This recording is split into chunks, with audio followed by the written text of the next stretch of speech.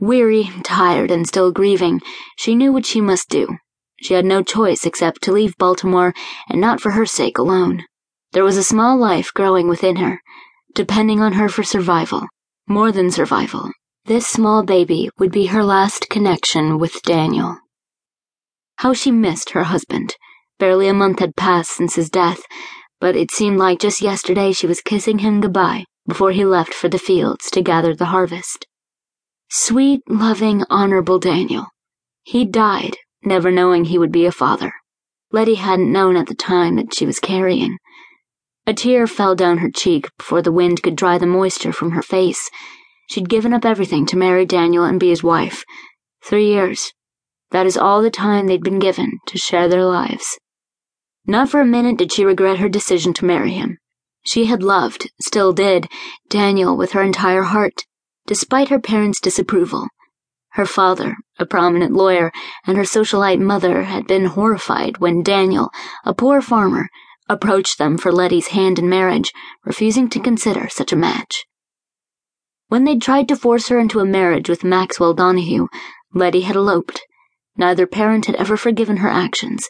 When her father had passed last year, her mother had seen to it that she was not informed. 2 weeks ago was the first time she'd seen her mother in 2 years. Word of Daniel's death had reached Evelyn Montrose, and she came to the farm to see her daughter. Letty snorted as she walked along the sidewalk. Her mother's visit had nothing to do with consoling her daughter and everything to do with manipulating her into a marriage with Maxwell. Letty's answer remained a resounding no. She knew, all too well, the type of man Maxwell Donahue was. 3 years ago, she had refused to marry him, not only because she was in love with Daniel, but because Maxwell had shown her a violent and uncouth temperament he'd kept well hidden from her family and the public. On the few occasions she'd broached the subject with her mother, she'd been accused of creating falsehoods and being dramatic. Yet her wrists still bore the marks Maxwell had left when he'd come to visit the farm last week on the heels of Evelyn's visit, believing he could sway her decision to his favor by using physical force.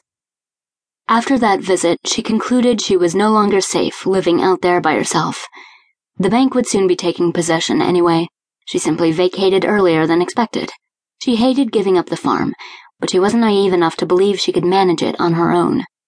Instead of using the precious little money she'd had on trying to save the farm, she decided that finding a small room to rent in the city until she could figure out what to do next would be a better use of her money.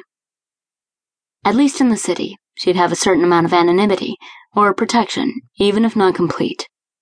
After all, her mother remained a highly esteemed member of Baltimore society, despite the scandal Letty had caused by marrying Daniel, and had many people who would jump at her beck and call. However, it was a large city, and Letty knew which areas the most reputed citizens would avoid. She was counting on that knowledge to bide her some time. Resting in bed before falling asleep last night, she thought of a solution to her dilemma. While not ideal, it was viable. Several of the maids in her parents' home had left their employment to travel west, becoming what was known as a mail-order bride. She'd never heard of the outcomes, but she had to assume the ventures had been successful for the most part. To her knowledge, none of the women who had left Baltimore had since returned, at least not up to the time she'd left her parents' estate. The idea required an inordinate amount of faith, but what were the alternatives? Remaining in Baltimore was no longer an option, not after the last encounter with Maxwell. Evelyn and he would never drop the notion of a marital match. Why they were so insistent was beyond Letty's understanding.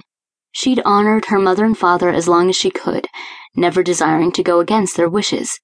But there came a time when she had to put her life first. That's what she'd done when she'd first met and befriended Daniel, and that's what she was doing now, except she had added the new life to protect, even above her own.